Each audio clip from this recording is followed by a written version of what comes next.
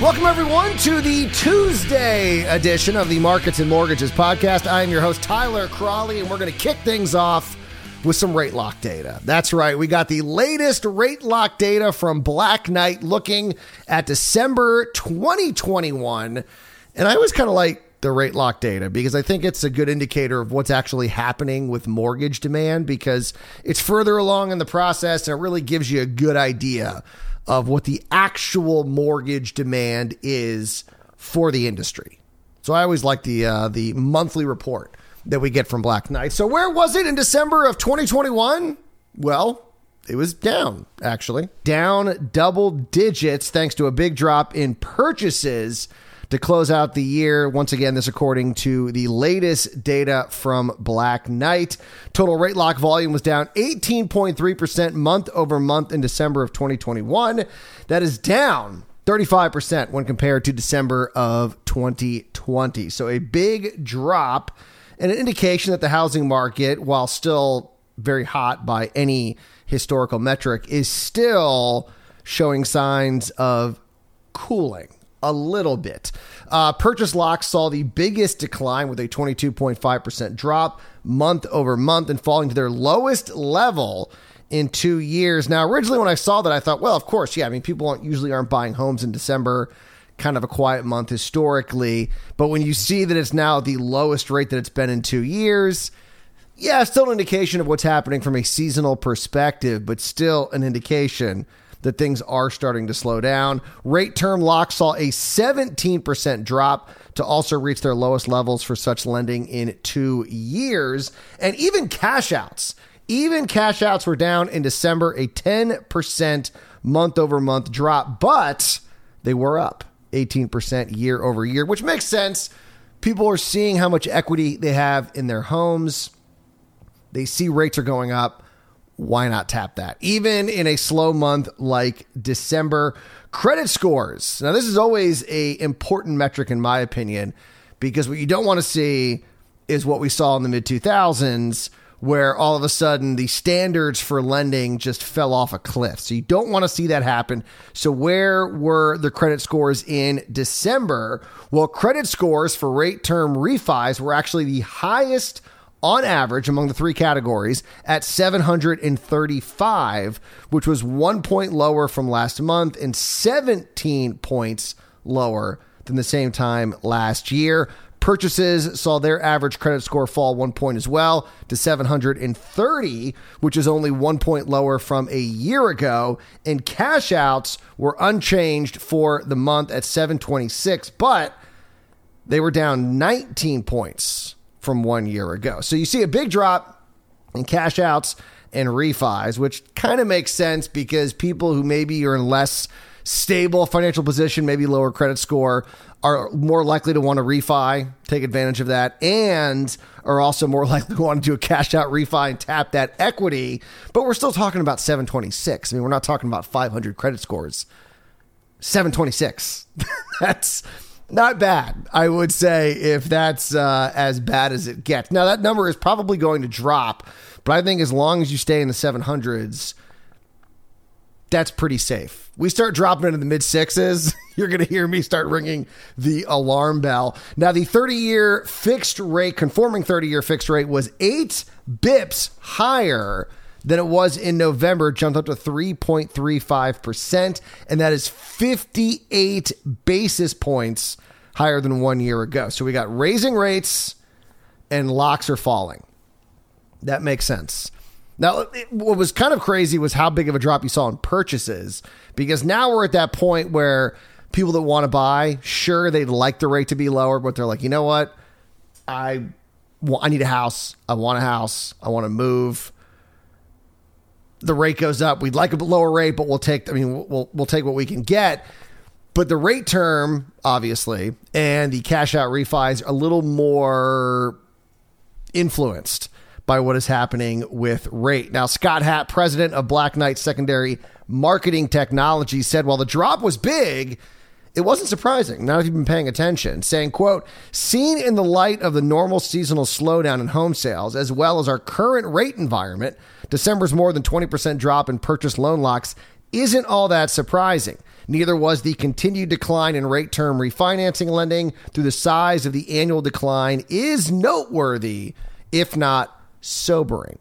So this is kind of a wake-up call for the mortgage industry. There was actually a fascinating piece in the Wall Street Journal about Rocket Mortgage that has seen just it's been like a parabolic rise with that company. I mean, the advertising, and so all these people have been using it for this refi boom, but now they have to start doing purchases, which is going to be a problem because if you talk to anyone in the business, they're going to tell you, with everything being as crazy as it is, you can't rely on these big mortgage companies to close loans. It's one of the benefits of working for a company that I work for, Atlantic Bay Mortgage, because you have mortgage bankers who are watching that loan and following it and making sure that you get to that closing deadline.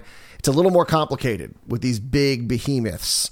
And so the question by the Wall Street Journal was, will they be able to hold on to this dominance when these easy refis go away? And we will see. But they're definitely got to change some things up because refi is a lot easier to do than a purchase. And the purchases have not gone smoothly for a lot of people if you talk to them in the housing industry. So it'll be interesting to see if Rocket has to make some adjustments with regards to customer service if they want to maintain that dominance that they have. But it is a wake-up call. Refis are going away. They are going away. Sure, we're going to see a lot of cash out refis, a little bit of a jump there. But if rates get too high, you may lose some of the advantage of doing a cash out. So we'll see what happens with rates. We'll talk about some predictions here in just a second.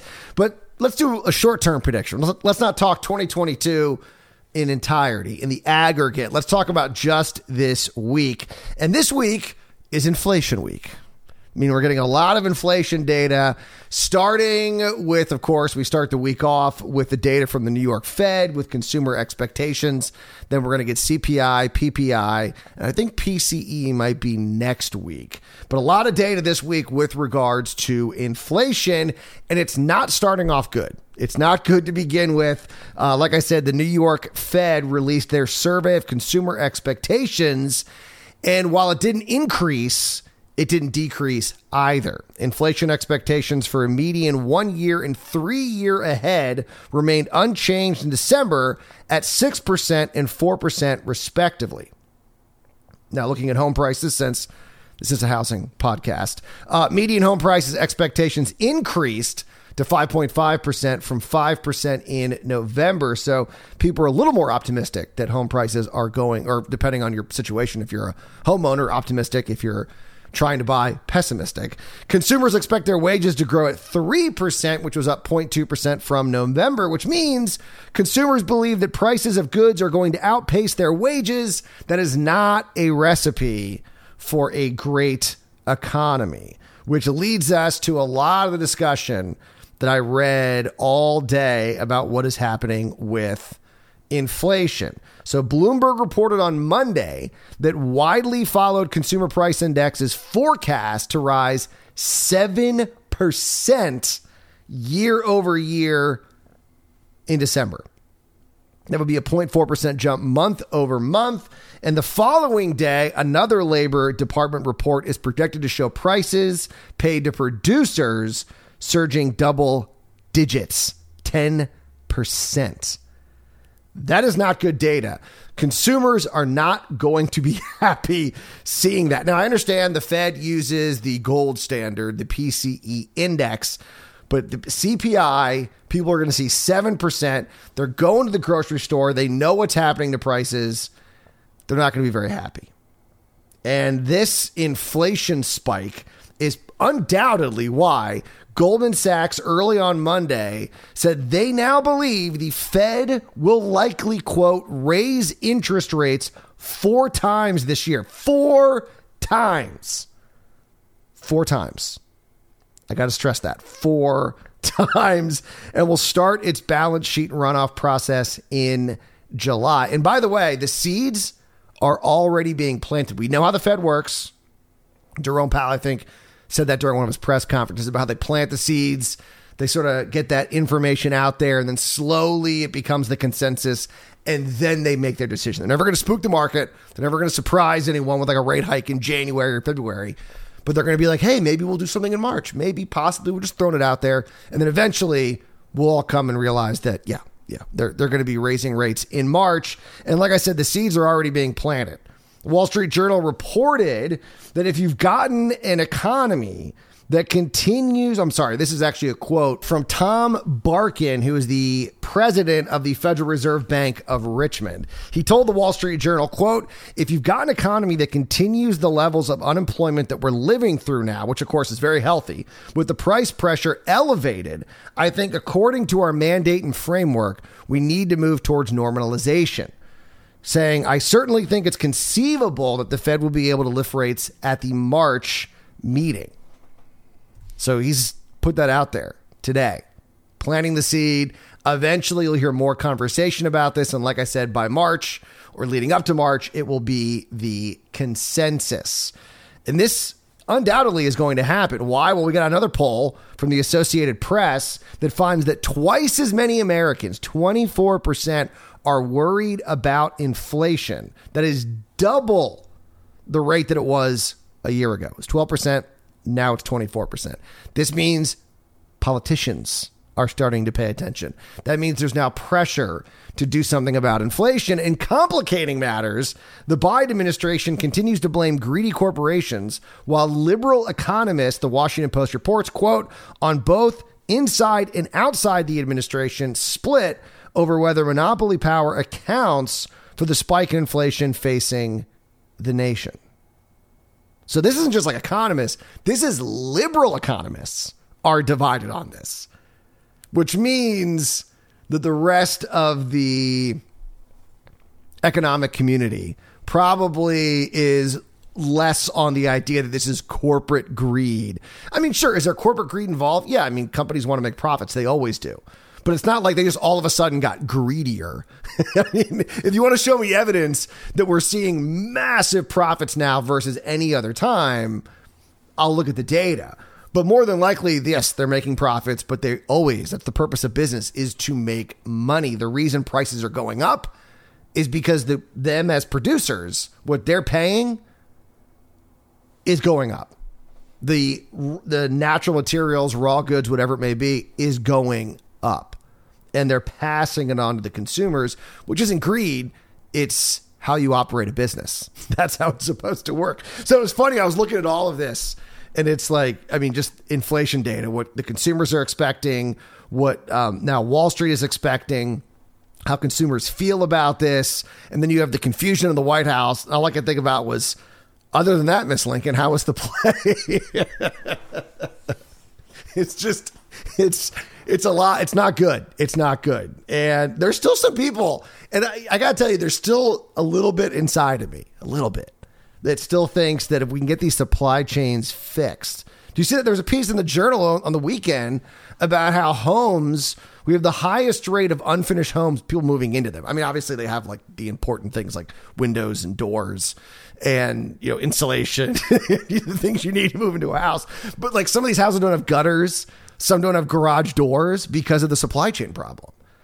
And I do think that there's still a big issue. It's still, I don't want to say artificially because it's naturally occurring, but I do think it's raising prices. And once we get that fixed, we are going to see the pressure leveling off.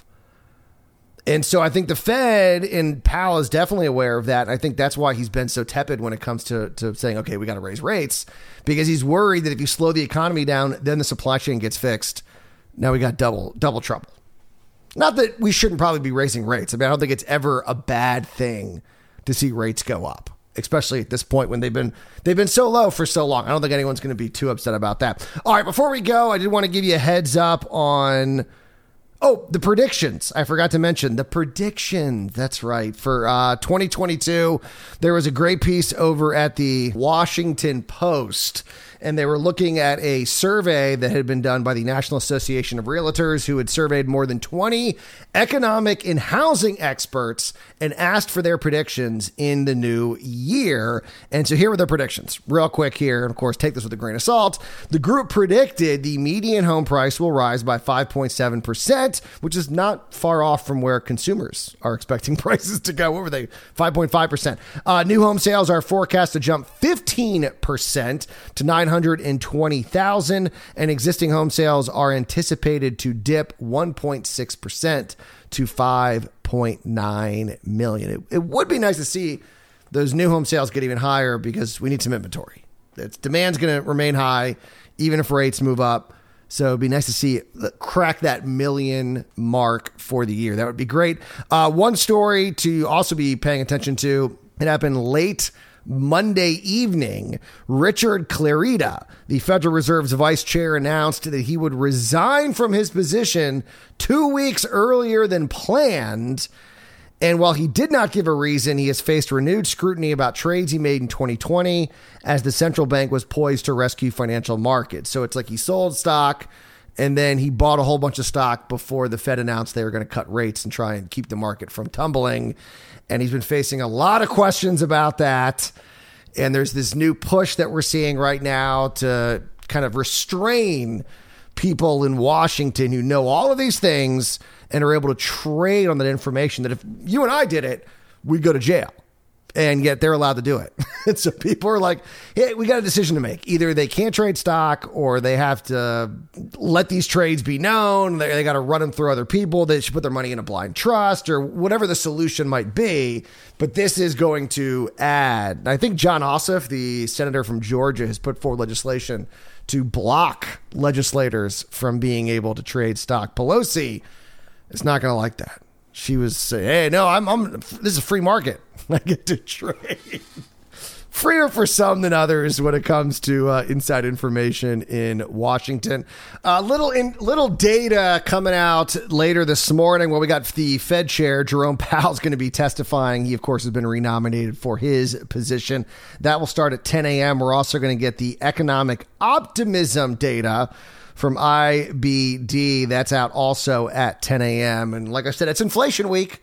It's a lot of inflation data later in this week, but we got to go. You guys enjoy the rest of your Tuesday. We'll see you back here Wednesday morning. And as always, do not wait to buy real estate. You buy real estate and wait.